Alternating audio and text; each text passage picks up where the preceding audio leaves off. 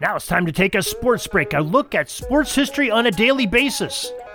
Hello, my friends of sports history. This is Darren Hayes of the Sports Jersey Dispatch podcast. Welcome once again to the Pig Pen, your place for all things great in sports history, and welcome to another sports break. This time it's for April 13th in sports history, as we will talk about some of the great athletes and the events and great feats that they did on this date, April 13th, through history, and anybody associated with April 13th in sports history. We will try to cover as many as we can, go to some different places around the web, some of our favorite spots that'll help us do that. But before we do, let's make sure you are aware of our newsletter. You can get to know what's going on in the Pig Pen each and every day with our dispatch of sports history from the Pig Pen each day of the year. We deliver it right to your email inbox. It's totally free. You can cancel it anytime. Easy to sign up for. Go to the show notes of this podcast or the top of jerseydispatch.com or pigskindispatch.com, and you can cancel it anytime. But I don't think you will, because you're going to see a lot of stuff come at you.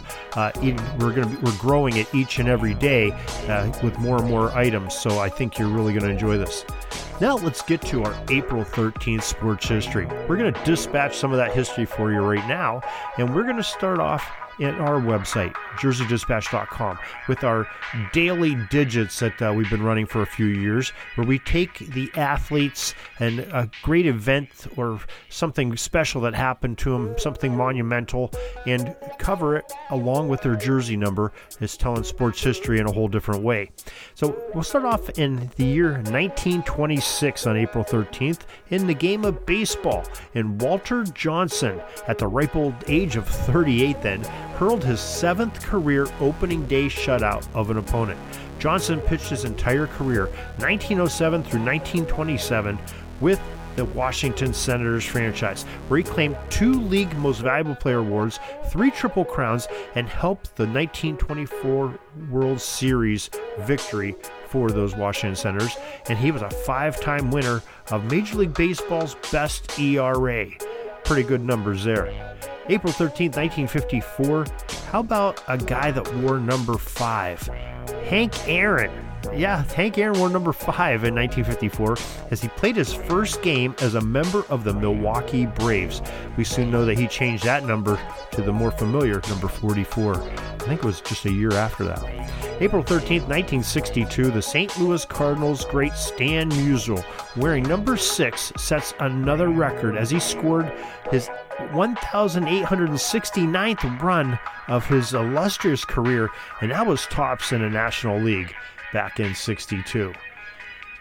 Now we're going to go to some of these sites that we love to go to and get some of this great history. And the NBA has their website, NBA.com, offers some really fantastic footage and information from their league in basketball history at the professional ranks. In April 13th, 1948, says NBA.com, the Baltimore Bullets, and these are the original Bullets that lasted all the way to 1954, not the ones that became the Washington Bullets later on. The initial franchise, remember? Well, that franchise had its greatest comeback in NBA Finals history. They overcame a 21-point halftime deficit and came back and defeated the host team, Philadelphia Warriors, by a score of 66-63 in Game 2 of that NBA Finals. What a game that must have been to watch. April 13th, 1957, the Boston Celtics claimed their first of 16 championships as number 15, Tom Henson, a 6'7" rookie forward, scored 37 points and grabbed 23 rebounds to help Boston defeat the St. Louis Hawks 125-123 in double overtime in Game 7 of those finals. Another great game to wish I could have been there to watch that. April 13th, 1975, Larry McNeil, wearing number 31 jersey for the KC Omaha Kings, went 12 for 12 from the floor. The Hawk, as he was known in this performance of brilliance, set an NBA playoff record with the most field goals without a miss in a 102-95 victory over the Chicago Bulls in Game 2 of the Western Conference semifinals. And finally, we go to another legend that's more modern day. April 13th, 2016, Kobe Bryant, wearing number 24. Remember, at the end of his career, he wore that 24, not the 8 he started his career with. And he retired in style, scoring 60 points in the Lakers' 101-96 victory over the Utah Jazz. The Lakers later on retired both number 8 and 24 in Kobe's honor, one of the very few people in sports that have two different numbers retired. Now, another site that we love to go to is VintageHockeyJerseys.com. They have some tremendous history on the NHL and professional hockey in general, but mostly NHL. And we've grabbed a few items from their April 13th little deluge they have there. And April 13, 1937, they tell us that backup minor league goalie Earl Robertson, in just his fourth National Hockey League game, recorded a shutout. And Hall of Fame center Marty Berry scored the only goal in the third period as the Red Wings won 1-0 over the visiting New York Rangers in Game 4 of the Stanley Cup Finals. Well, this is what happened on April 13th, 1939 on the ice. It was a big day for a pair of future Hockey Hall of Fame inductees. Rookie number 9, Roy Conacher, scored twice, and rookie goalie Frank Brimzek scored the first playoff shutout of his NHL career as the Bruins defeated the Maple Leafs 2-0 in Game 4 of the Stanley Cup Finals in Toronto. April 13th, 1944, number 6, Toe Blake scored the game winner at 9:12 of overtime and added 4 assists during the game as the Montreal Canadiens defeated the Chicago Blackhawks 5-4 in Game 4 of the finals to win the 1944 Stanley Cup, their first title in 13 seasons. The victory ended their longest period without a championship.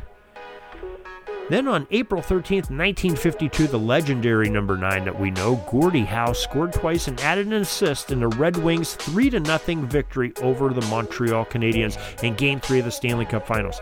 Another eventual Hockey Hall of Fame member, goaltender Terry Sawchuk, wearing number 1 on his sweater, recorded his 4th career playoff shutout to give Detroit a 3-0 lead in that final series. Another favorite stop on our tour through each day of the year is April 13th on 80s baseball. Jay Daniel, the great author, has a great website there, and he covers each and every day a little bit of some baseball and some things associated with 80s baseball from this date.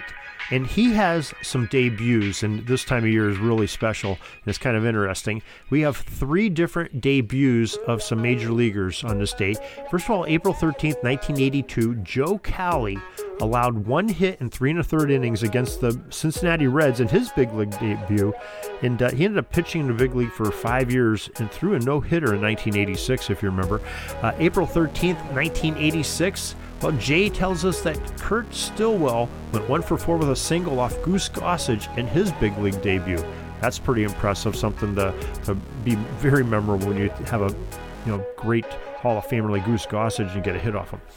April 13th, 1989, it was the debut of Derek Lilquist, who allowed just 1 run over 7 1/3 innings to pick up the win against the San Diego Padres in his big league's first ever showing walking out on a field of baseball. That is something special too. So those guys, congrats to all of them. Jay also tells us about some great big days, and I'm not going to ruin them for you. I want you to go over there, 80sbaseball.com/April 13th, and check out those and birthdays associated with 1980s baseball players. Certainly a good time every day, 80sbaseball.com. Now we'll go to our other website, Pigskin Dispatch, and we're going to talk a little bit of football history. And you're going to say, how could there be football history in the middle of April? Well, my friends, there's always football history, and we find it on Pigskin Dispatch. And we have a great story. It was the groundbreaking of the Philadelphia Shibe Park, home of the A's and the Phillies, but it was also home of the Philadelphia Eagles and the Phil Pitt Steagles as well. Shibe Park is often referred to as Connie Mack Stadium, named after the legendary player-manager of the Philadelphia Athletics from 1901 to 1950. And remember, in 1902, Connie Mack had the Philadelphia Athletics professional football team that played in the original NFL. You can read more about the original NFL on pigskindispatch.com. I think you'll enjoy that one. And from 1940 to 1948, according to the article on phillycurb.com, the Eagles called Shibe Park a steel and concrete stadium that sat 40,000 people, their home venue. It was a French Renaissance-style stadium, and in 1948, it was the host of the NFL championship game during a blizzard where those Philadelphia Eagles hosted and defeated the Chicago Cardinals to claim the National Football League title. So Shibe Park, very important, not only to baseball, but to football as well. We also, every day, we try to recognize the Hall of Famers, both from the College Football Hall of Fame and the Pro Football Hall of Fame, and we celebrate the birthdays of these Hall of Famers. And we're going to go way back on this one, April 13th, 1897, in Collierville, Virginia. The Virginia Military Institute's VMI standout halfback from 1917, 1919, and 1920, Jimmy Leach was born. Now, Leach left school for a year in 1918 to join the Marines and fight in World War I, serving his country. We thank him for that, and all veterans that do go spend time away from their family, put themselves in danger to protect freedom. We thank all of you for that. And the National Football Foundation really has a great biography on Leach. We have a link to it on Pigskin Dispatch and the story. And he got turned into the College Football Hall of Fame and inducted in 1956. So he's one of the earliest to go into the College Football Hall of Fame. April 13th, 1918, we find another man that got into the College Football Hall of Fame. He was born in Rice Lake, Wisconsin. He was a Minnesota Golden Gopher halfback from 1932 to 1934. Francis Pug Lund. They called him Pug. Lund is described as a well-rounded back by his bio on the National Football Foundation's website. And he was a very efficient runner, but also liked to dish out some bone-crushing and jarring blocks, which made him famous on there. We have a great long write-up on Pug. You can find that on pigskindispatch.com for the April 13th day. And the National Football Foundation put Pug Lund into the College Football Hall of Fame in 1958. Another early entrance there. And that is your sports history for this April 13th. We are so glad that you were able to join us. We hope you join us each and every day for some more great sports history. As we take these little sports breaks, take a little bit of time away for yourself and enjoy the great sports history and relive some of these great athletes, great feats, and great memories that have really made sports the special games that they are. And we thank VintageJerseys.com, 80sbaseball.com, NBA.com, and everybody else, National Football Foundation, and everyone that we've got the information from, as they are an inspiration and give us information on these great heroes that we can share with you each and every day. So till next time, everybody, have a great sports history day. We're dribbling around and see the shot clock's almost out, so we got to put up our shot and come back tomorrow for some more great sports history. We invite you to check out our websites, jerseydispatch.com and pigskindispatch.com. Not only see the daily sports history, but to experience the preservation of great events and people that play the games. Find us on Pigskin Dispatch. It's also on social media outlets of Facebook, Twitter, Instagram, and don't forget the Pigskin Dispatch YouTube channel to get all your daily sports history. Pigskin Dispatch is happy to be associated with the Sports History Network, the sports headquarters of yesteryear, found at sportshistorynetwork.com. This podcast is part of the Sports History Network, your headquarters for the yesteryear of your favorite sport. You can learn more at sportshistorynetwork.com.